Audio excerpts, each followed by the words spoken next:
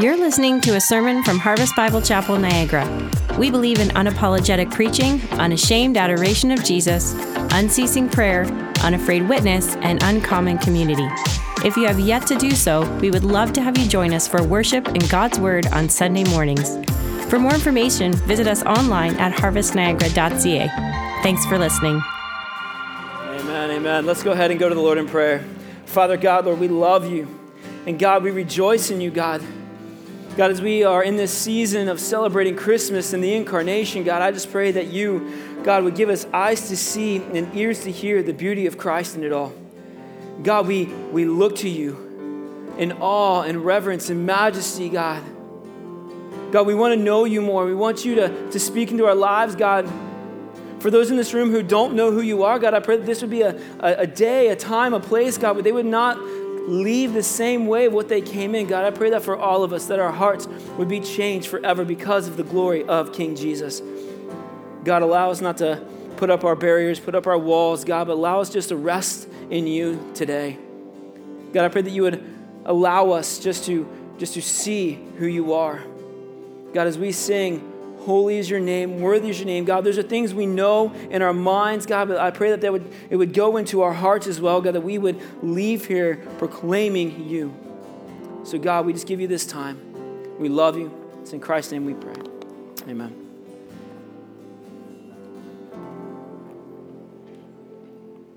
Amen, amen. Good morning, Harvest.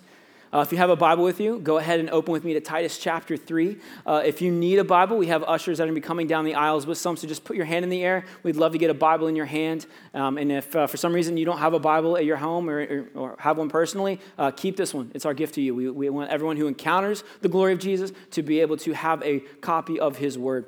And so if you have a Bible, go ahead and turn with me to Titus chapter 3. And so last week we started our Christmas series called Christmas Cards from God. And so what we're doing is we're looking at a lot of these one-line verses that appear in Christmas cards, and we're kind of building out the context, building out the deeper and the larger meaning of what that looks like. And so as we're doing this, like growing up, I still remember it 2 times a year, birthdays and Christmas, right? I run out to the mailbox, get my card, rip it open, shake it free of any money, checks, or gift cards, and then open it quick, see who it's from, thanks, and move on.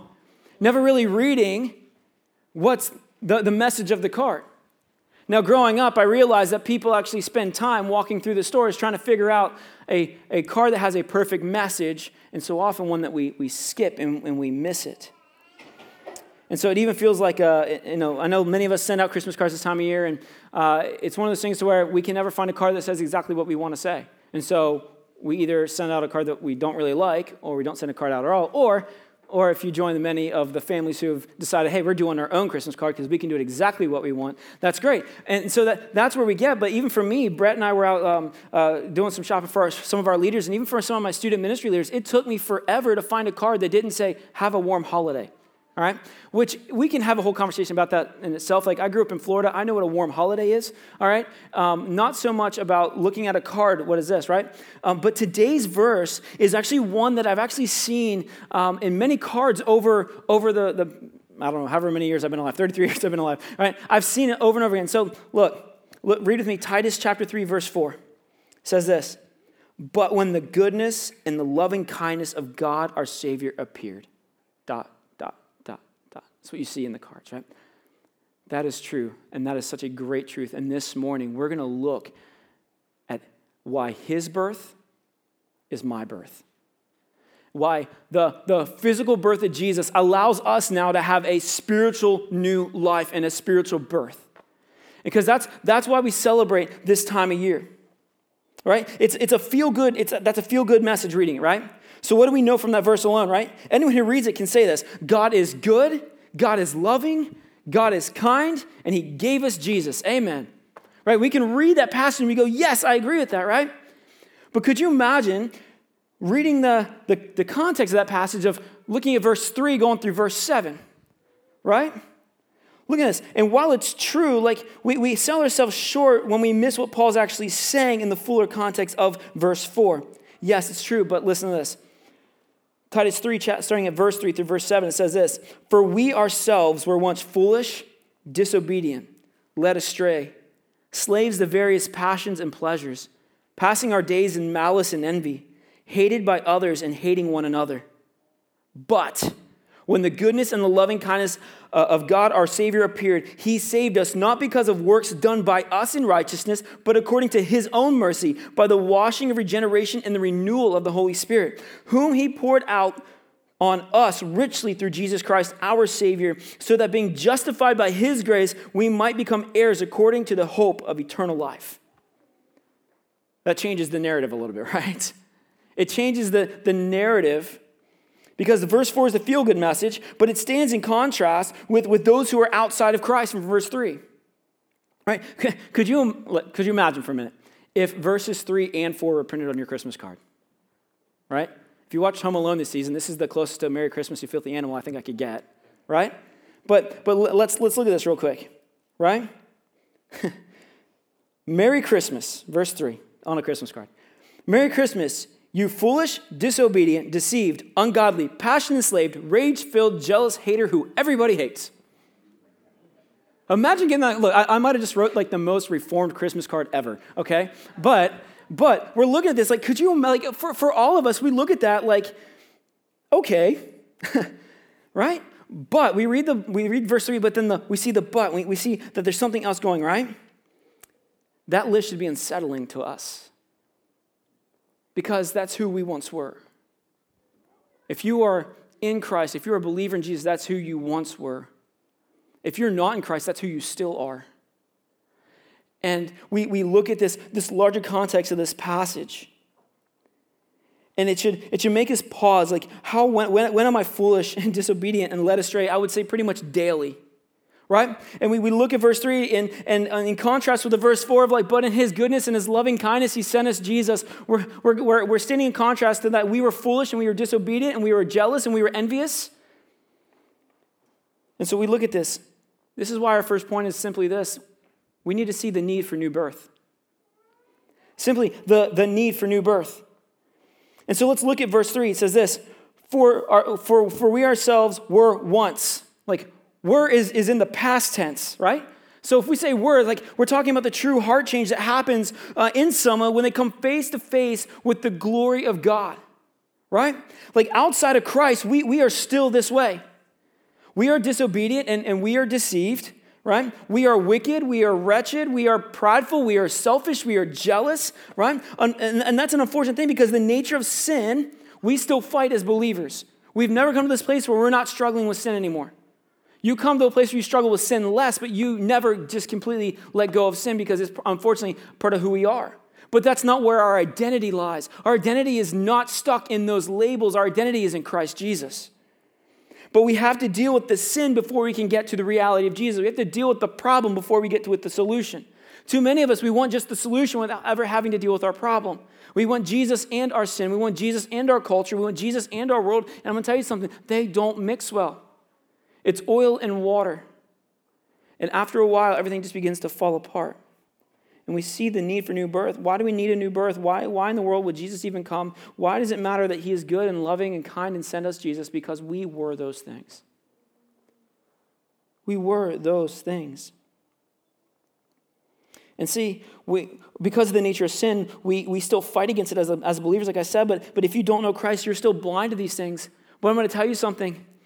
The Lord does not want you to be blind to these things. That's why he wants you to know Jesus. That's why he sent us Jesus. And so if you're a believer in the room, guess what? This is something that we still need to hear and be reminded of daily. But if you're not someone who's following Jesus right now, this message is all for you and all about you because Jesus is for you. And so this verse, I mean, we look at this verse and it proves to us the exact opposite of what culture teaches us.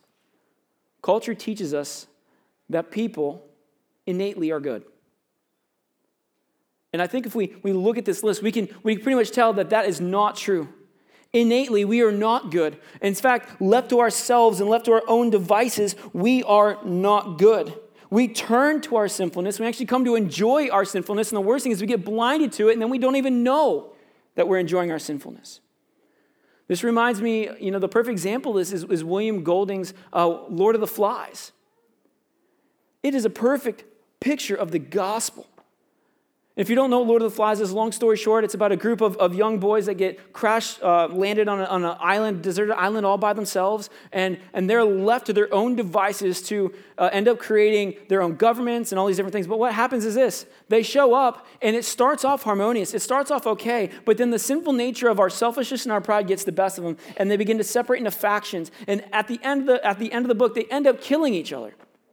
They don't end up together in harmony because left to our own desires, they end up killing each other. And they actually need a salvific person. In this case, it's the army that shows up to the island and saves them. They need a hero figure to show them what they were doing is wrong. But it's the perfect picture of us as people who need a savior. Because left to our own devices, we are not good. Left to our own devices and our own personalities, we become disobedient. We become jealous. We become envious. Right? I think this is why, so like many years ago, this is why I think our culture became so like just fascinated with like these dystopian realities, like, you know, all these different books and movies that came out talking about things that aren't meant to be, or talking about a broken reality. And they're all, every single book, even if people are reading Harry Potter, Hunger Games, whatever the books are, right? Like, we're looking towards a hero. Every book you ever read is looking towards a hero. Everything points towards a hero because we know that there's something off and something broken. And here's the thing. After the hero arrives and after the hero saves the day, he promises a refresh, a renew, a reset, a restart. Right? And that's what we look for. And that's what this passage is telling us. Like, you are broken and you need something to reset you. You need something to fix you. And so, like, we can even see the effects of sin everywhere. And the reality is, it's much easier to see it in others than we see it in ourselves, because we can make excuses and rationalize our own sin. I was tired. I was stressed. I was hungry. I'm sorry. And then we point at other people's sins so quickly and say, well, you're this, you're this, you're this. And then we demand the grace that they give us that we're not willing to give ourselves. And we don't give other people the grace in it all. And so sin, for some of us, it's all too prevalent in our lives right now. And we know it's Christmas, and we all think we're supposed to be like merry and berry and bright and all those fun words, right? And we're supposed to be those things, but we're not. And sometimes it's because it's our own sin that's preventing us from coming into relationship with Christ, and it's our own sins preventing our walk with Christ. Sometimes it's the sin of other people that are affecting us. And sometimes it's just the reality that we still live in a sinful, broken cultural world. And we're feeling the effects of those things. And so what does sin do, right? I love the list that the Christ-Centered Exposition series gives about our sin. There's 5 things that our sin does that we need to look at because we need to address our sin before we get to the reality of Jesus. Here's the first thing. Sin deceives. Sin deceives. It convinces us that our wickedness is good. Your sin will convince you that our wickedness is good. It'll be the reason for your sin. The word deceive is a fancy word to say it lies to you. It pulls you away from the truth. It shifts your eyes away from the goodness and the things that matter. And some of us fall into that. We're easily deceived. We're easily pulled astray. We're easily buying into the lie that the enemy has before us, and we're turning away from the truth of the gospel and the truth that we so rightly and know hold on to because something else has promised us something and it's not true. Right? God's intention was to be with his creation, but now we are blinded to these spiritual realities. Right? We are led astray. We are guided in the wrong direction. And understand, when I say guided, it actually means that you are following somebody.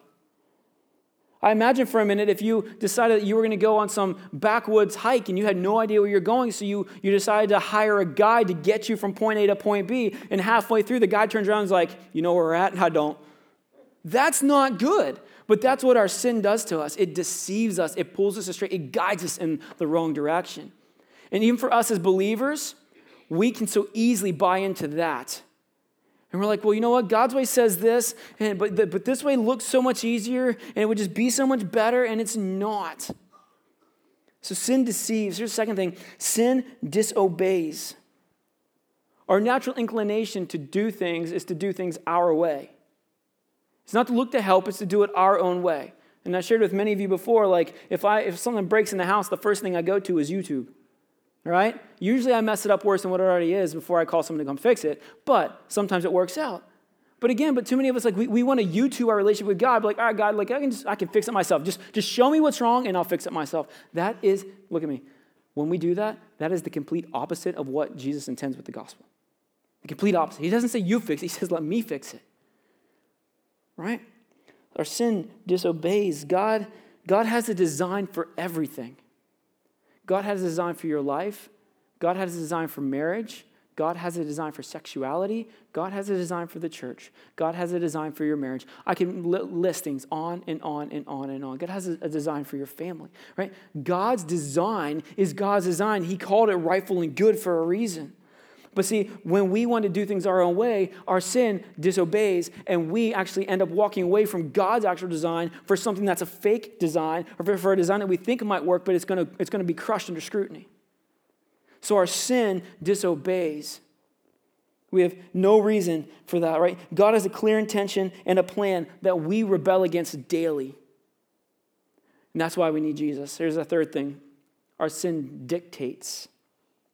Our sin actually enslaves us. It controls us. That word dictates, right? It is telling you what to do. And if you've ever been far enough down the pattern of sin, you know for a fact that your sin tells you what to do. It brings up desires that you think are good. It brings up motives that you think are good. It brings up everything in your life that you think is good that is not. And it's telling you and it's dictating to you what the next step is. When we get too far down that rabbit hole, our natural inclination is not to run back to the Lord. It's to go further down the rabbit hole and hang out with Alice in Wonderland. It doesn't, and we get stuck there, and all of a sudden we're in this world of hurt. Sin makes us feel as if we're free, but we actually become slaves to the sin that we find freeing sometimes. We're never satisfied, and we're constantly trying to feed our minds and our souls with idols. This is our sin. This is how it breaks us down. This is us in verse 3. We are led astray, slaves of various passions and pleasures. That's who we once were, but that's what sin does. Here's the fourth thing. Sin detests. Sin hates holiness. And if you're in sin, you hate holiness. The desire of sin is to hate what is good and to blind us to that reality. Here's the scary thing, church. When you have people who love you enough to graciously and caringly point out sin that's obvious in your life, if our first response to them is get off your holier-than-thou, self-righteous pedestal, the problem's not with them, the problem's with us. Because we come to a place where we say, I've got it figured out. Don't worry about, I got my sin figured out. Leave me alone. How dare you tell me that? Because let me tell you something about you. Because here's what I'm seeing in you. Instead of receiving and looking at that going, man, is God using this person in my life to point me towards him, or is God, or is this am I just going to turn around and throw it back in their face? Because us as people, in our sinfulness, when we're stuck in sinfulness, we want to point out the sinfulness in other people. And our sin detests anything good.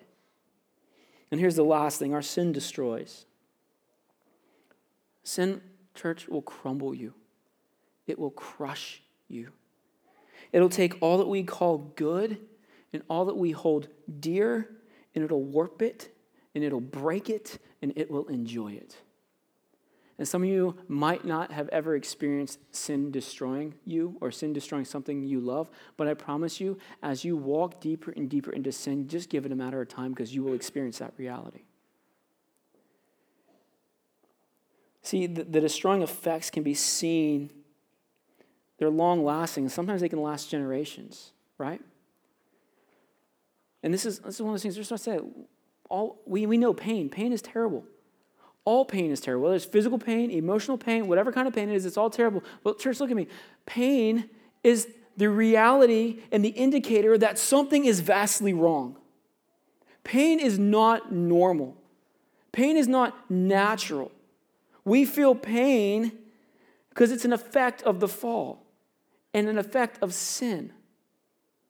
We are sinned against, and we sin against other people because sin destroys.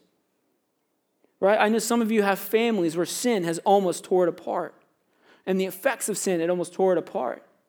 Even in my own family, the effects of sin have almost tore it apart at times.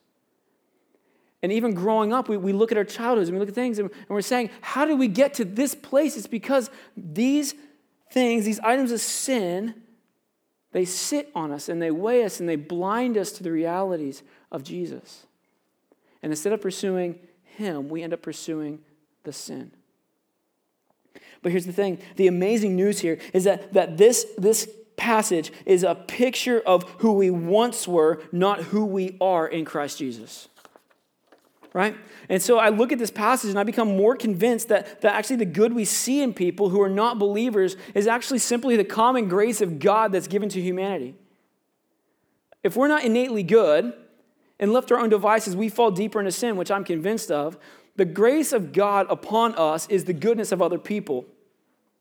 And so when you experience good from someone who's not a believer, that's God's common grace to you in your life. That's not them naturally being good. That's God's common grace. But in the sin, we are controlled by our sin nature with absolutely no hope of overcoming it on our own. So here's the thing. Even though we know that, we know we can't overcome sin on our own. Even though we know that, it doesn't stop us from trying. What do? What's our response? We try harder not to screw it up next time. We try harder not to do the thing that makes you a bad person. We try to fix ourselves. And so we often try being a better version of ourselves than what we actually are, but that never works because you end up with a sense of behavior modification and not a heart transformation. You simply want to change the outside appearance that other people will look at you and say, good. It's you want to change the outside so your family says, oh, you're doing great. You change the outside so your people at work with you, oh, you're doing great. That your family says you're doing great. Your small group is convinced enough that you're doing okay. But really inside, you're falling apart. You know, I'm reminded even when I say that of these old shows, not old shows, but shows that fix up old cars and they restore them. And I'm watching these shows and here's they get a car and it looks like it's, I'm like, how are they going to fix that, right? And they somehow at the end make it a beautiful product. But here's the thing they do. They don't take off the body, fix the body, paint the body and send it back out. They completely from the inside out overhaul the car. They take the motor and the transmission out. They overhaul all that, all the interior, everything. They take it to the actual base of the chassis and they start from scratch. That's what we should be doing when it comes to our lives with Jesus, going to him saying, God, here's my life, make it new. Transform me. Rather than trying to go and buy a car that looks good on the outside and you get 3 miles down the road and everything seizes up or everything just stops running. That's what we're reminded of when it talks, just that's our behavior. We just look good on the outside, but really internally we're nasty and we're falling apart.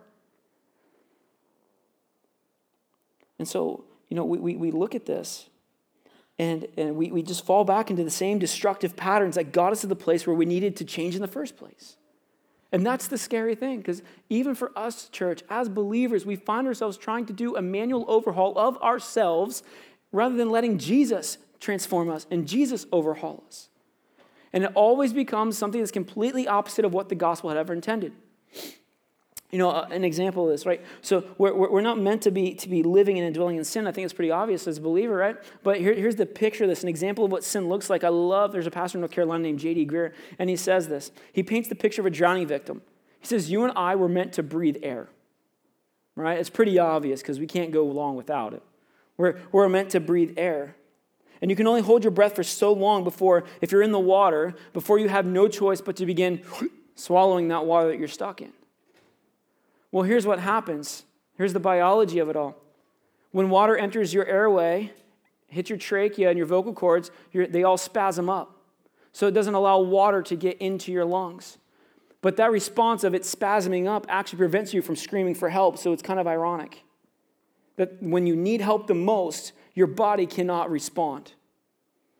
And in the same way, you and I were created to breathe in the love and the glory of God. And when we no longer are doing that, our soul craves something. We have to begin to breathe something in. And ultimately, we're not breathing in the love and glory of God. We begin to breathe in idols, and we begin to breathe in other things and things of sin, and we become slaves to the things that are not of God.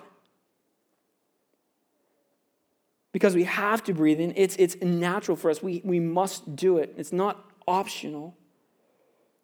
And so when we are in sin, we begin to breathe in these things and we become the slaves to them all. And therefore what we see is people who truly believe that rejecting God's laws is freedom. What we see ultimately is people that reject the laws of Christ and the sacrifice of Christ, they declare that as freedom. And that's not true.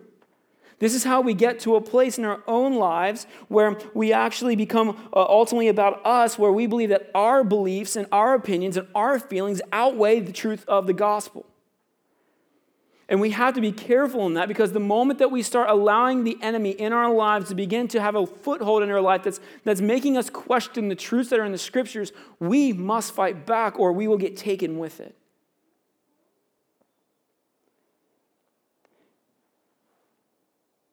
And so we see that there's no denying what God has saved us from. And again, if you're a believer today, that was who you once were. But if you're not, that's who you still are. And I hate saying that, but that's the reality. I wouldn't be doing an honest understanding of this text if I let you leave thinking that you are okay if you're not in Christ. Outside of Christ, you are broken. And because of the reality of our sinful condition, that's the only way we can see the importance of his coming and our new birth. So here's the second thing. His new birth allows our new birth.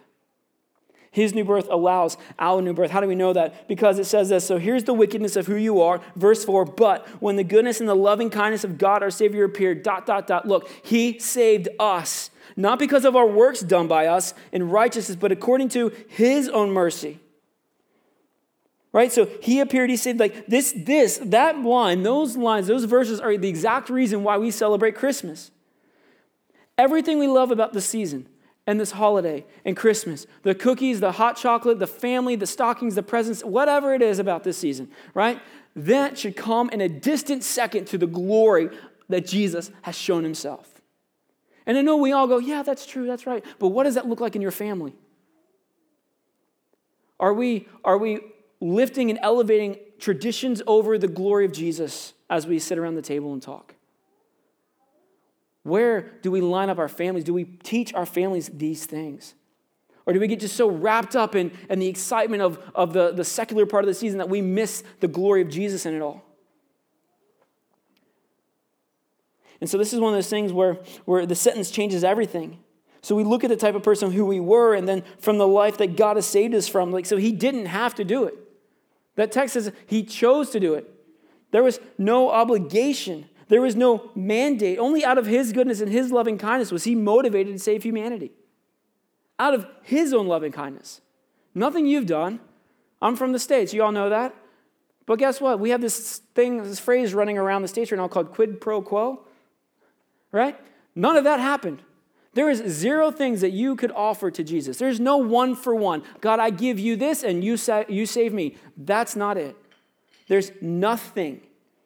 You and I have nothing to offer him, but yet he still saves us. And so I love this verses 4 through 7, because in the fullest context, Paul's actually writing one of the longest Trinitarian sentences that describes how the entire personhood of God is actively involved in your salvation. It's not just one component of the Godhead. It is God the Father, God the Son, God the Holy Spirit, all working together in unison to provide you and to show you and to bring you to salvation. And so, because of the faith, this is one thing I love, and even reading verse 4, because I always ask the why questions, right? How did he appear?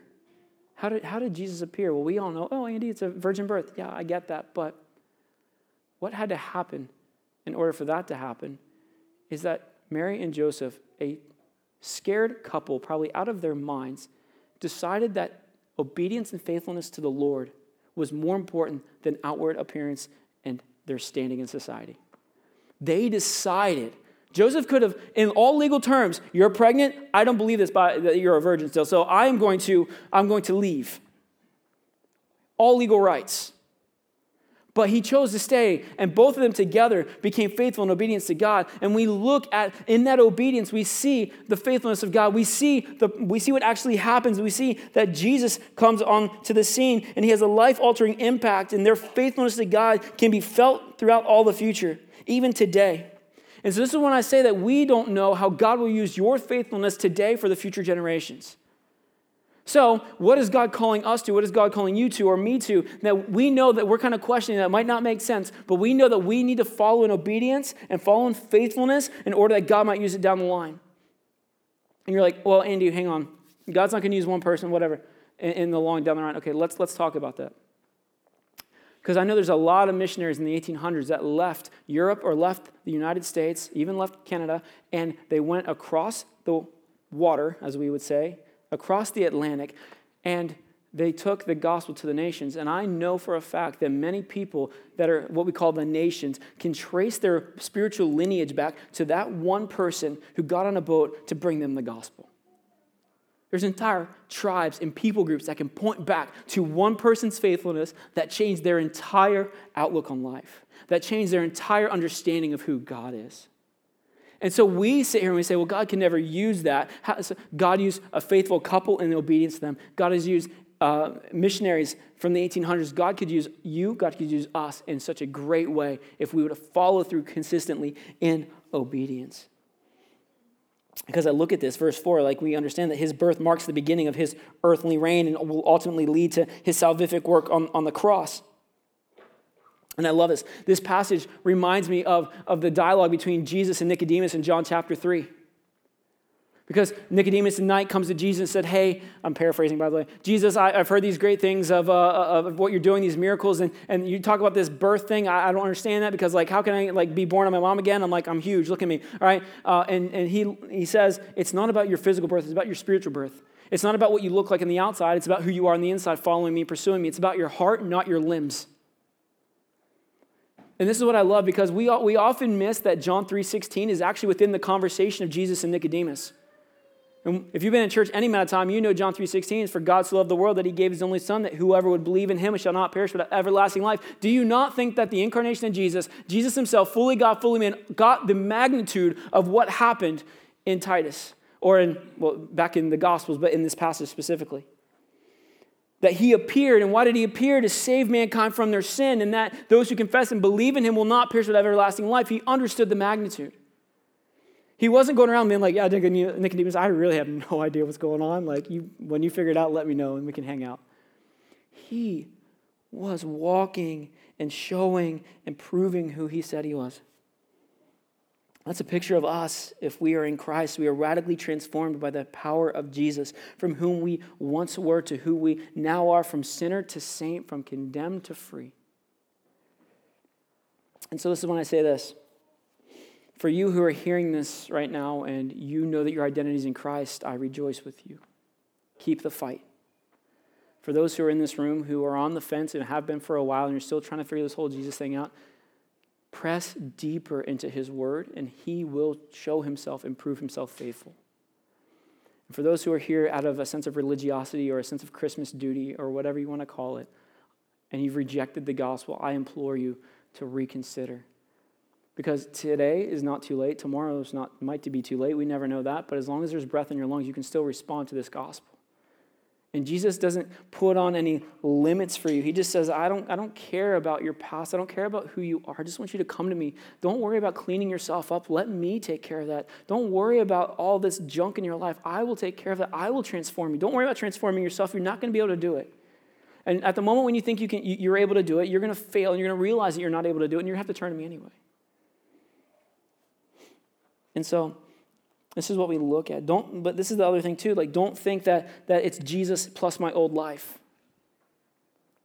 Because if you're trying to hold on to your old life and trying to hold on to Jesus, it's going to be two opposing forces and they're going to start ripping you apart and you're going to have to choose which one you're going to cling to. See, he saves you on his own conditions. He saves you to himself. He doesn't save you so that you can just turn around and say, all right, that's nice. I'm going to have Jesus here and compartmentalize my life, and then I'm going to have my work here and my real life over here. And it doesn't work that way.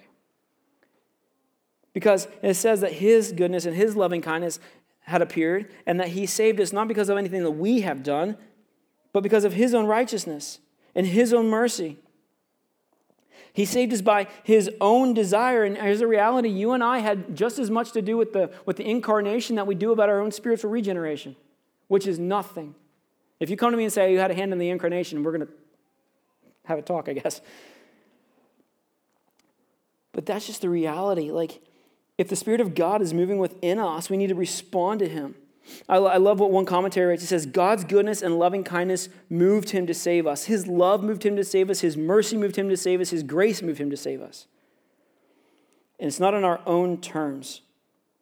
And so what Paul mentions here in verse 3 are the things that separates us from God. And in them, we're actually spiritually broken and spiritually dead. And so here's the thing. We know the end point of our physical body, which is in the ground or dead somewhere. That's the ending of our physical body. I know that's like the real pick-me-up for the morning, right? But that's the reality. But what's our spiritual reality? Because we just don't have two deaths that we have to deal with. We have, or not one, we have two deaths we have to deal with. Our physical death and our spiritual death. And if you are not in Christ, you are spiritually dead. There is no way you can come to God on your own. And he is sharing this gospel message with you. And so as Christians, we don't hear the we've arrived. We hear the we're broken, but we're surviving. We hear we're the broken, but freed. So here's one thing. Here's three things that the verse 4, the incarnation, allows us to see. Number one, Jesus comes to make God personal. Jesus comes to make God personal. He is announcing his love for his creation. Why do we show up to parties? Right? To be there with the people who are celebrating, right? To be there and be there with someone personally. Look, a card is nice, FaceTime is nice, but there's something much better about being in the celebration in person, right? The interaction is different. Could you? Some of you guys might have done this. Could you ever imagine like FaceTiming at a party? Like, hey, here's everybody. Great. Look at I want to go left. What? No, the other way. No, backwards. Turn around. I want to say, oh, okay, forget it. But being there in person, you have freedom, and you get to experience life, and you get to be with one another. And there's something different about a physical visit. Something different about being physically with somebody outside of a digital medium or a card. I'm with you in spirit. Well, you're still not here. And for some of you guys, that rings a little bit too true because you know exactly what that feels like. You know, we have friends back in Virginia still that we FaceTime with quite frequently. And there's plenty of those conversations where I don't even remember what was said in the conversations. I know we had some laughs or whatever, but what I can remember are the times that we're able to meet up and get together. I can remember half the jokes. I can remember who was wearing what. I can remember that I beat them in the board game. I can remember all those different things, right?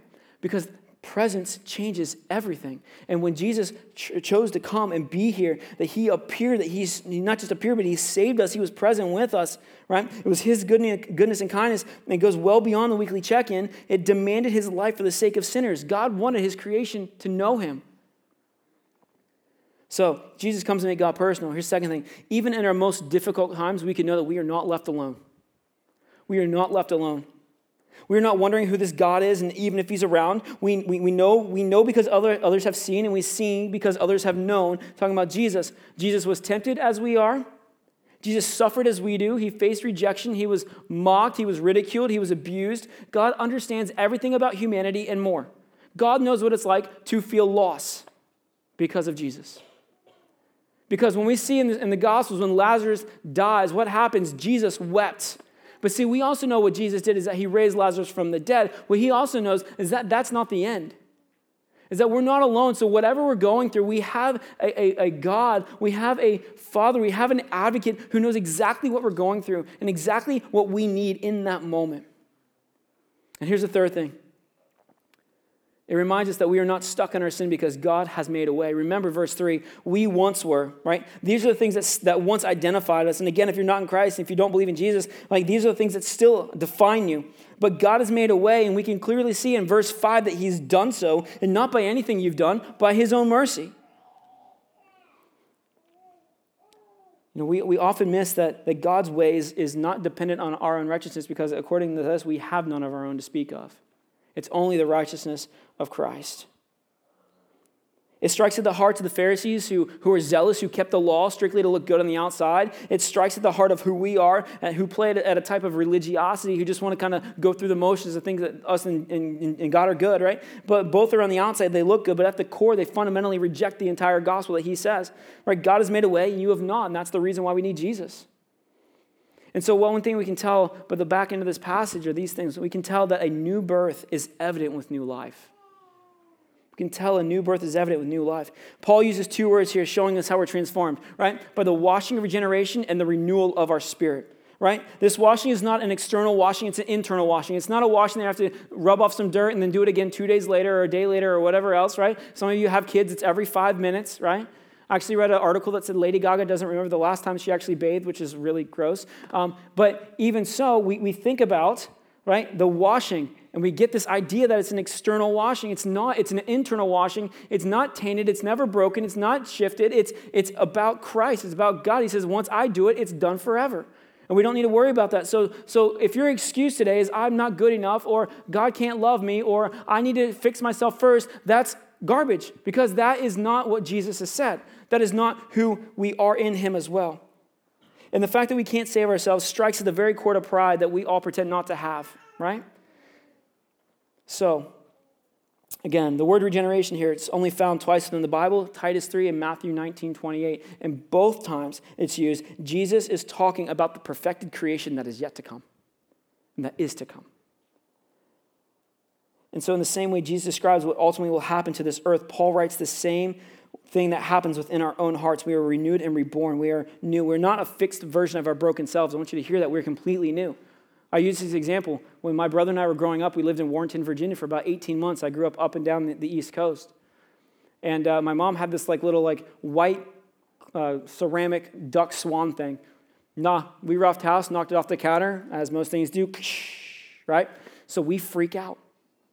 We're like, all right, what do we do? So my brother, being 8 years older than me, he grabs some super glue and he starts putting it back together, all right? And after a while, we're like, that looks pretty good. But here's the problem. You can still see all the seams. You can see where it was broken. You can see that it's not really what it's supposed to be. You can tell that we messed it up. It's still the figure of it. You can still kind of tell it together, but it's still just not right.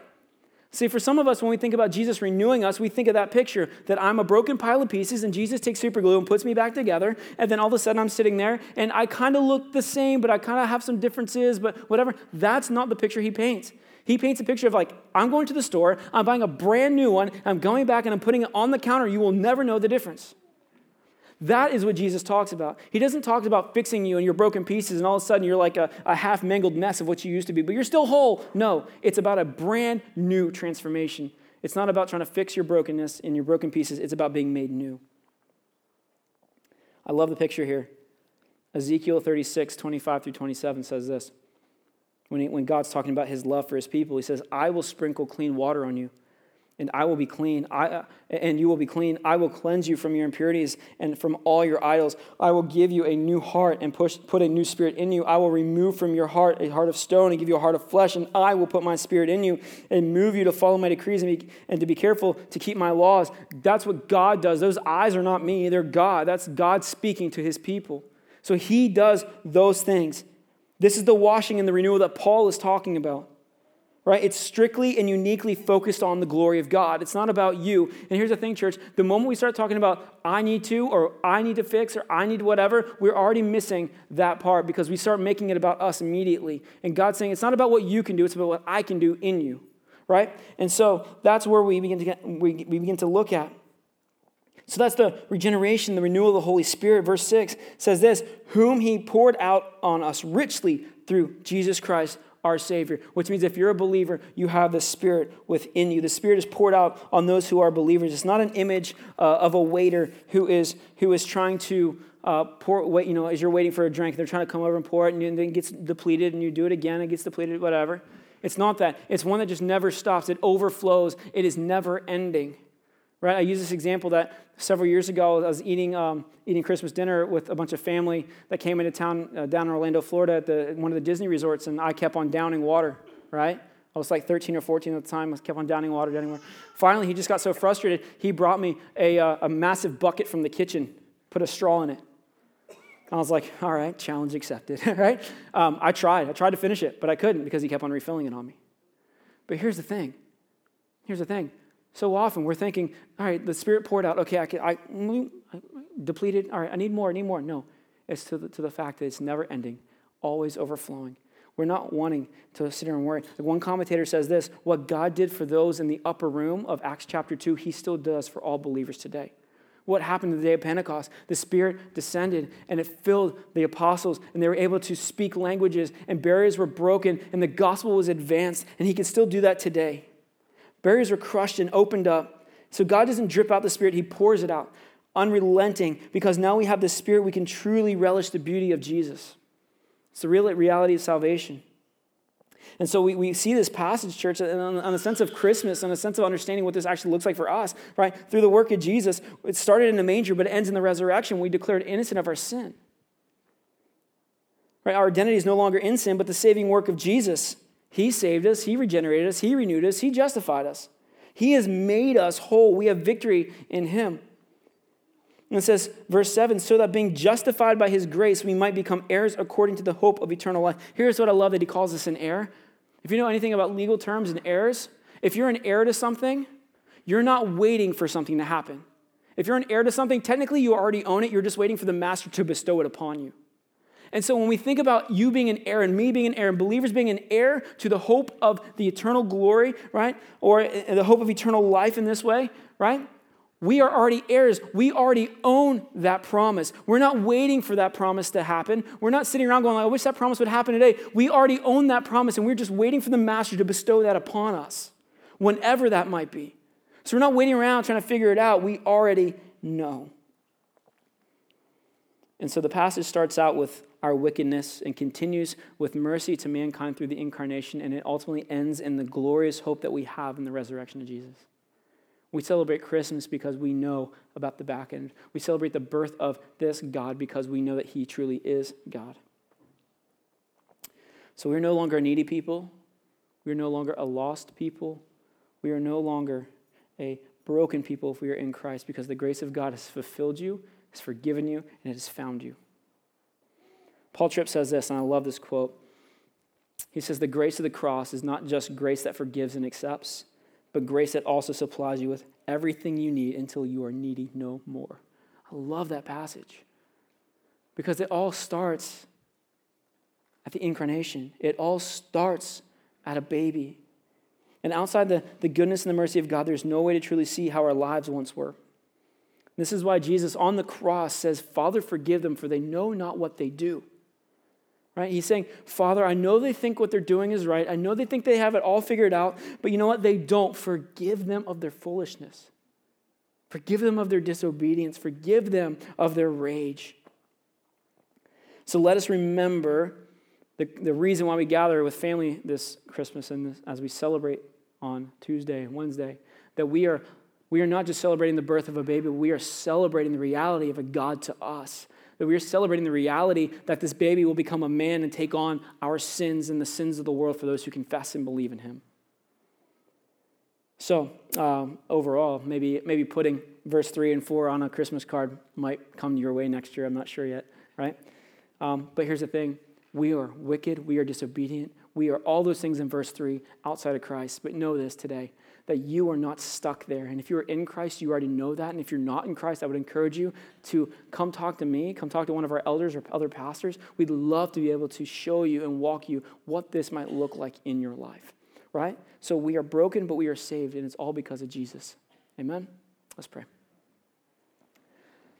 Father God, Lord, we love you. God, we know that you are worthy and worthy to be praised. And God, as we look at one passage that we find on Christmas cards, God, and we just say, yay, Jesus is with us, God, what Paul had intended in that passage is so much deeper than what we could ever think.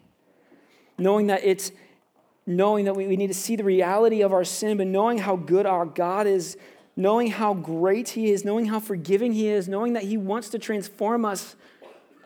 God, even that he forgives us when he knows that we are rebelling against him, when we are outside God's design, he still is calling us to himself. God, we just pray that you would open our hearts and our minds, God.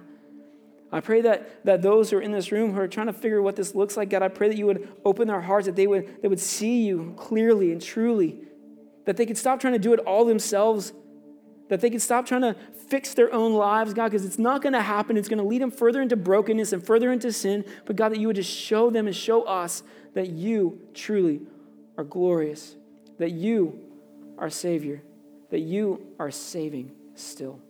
So God, as we celebrate this Christmas season, God. As we look at one verse on a card, God, we know that reality, but God, let us experience that reality all the more. We love you. It's in Christ's name we pray. Amen.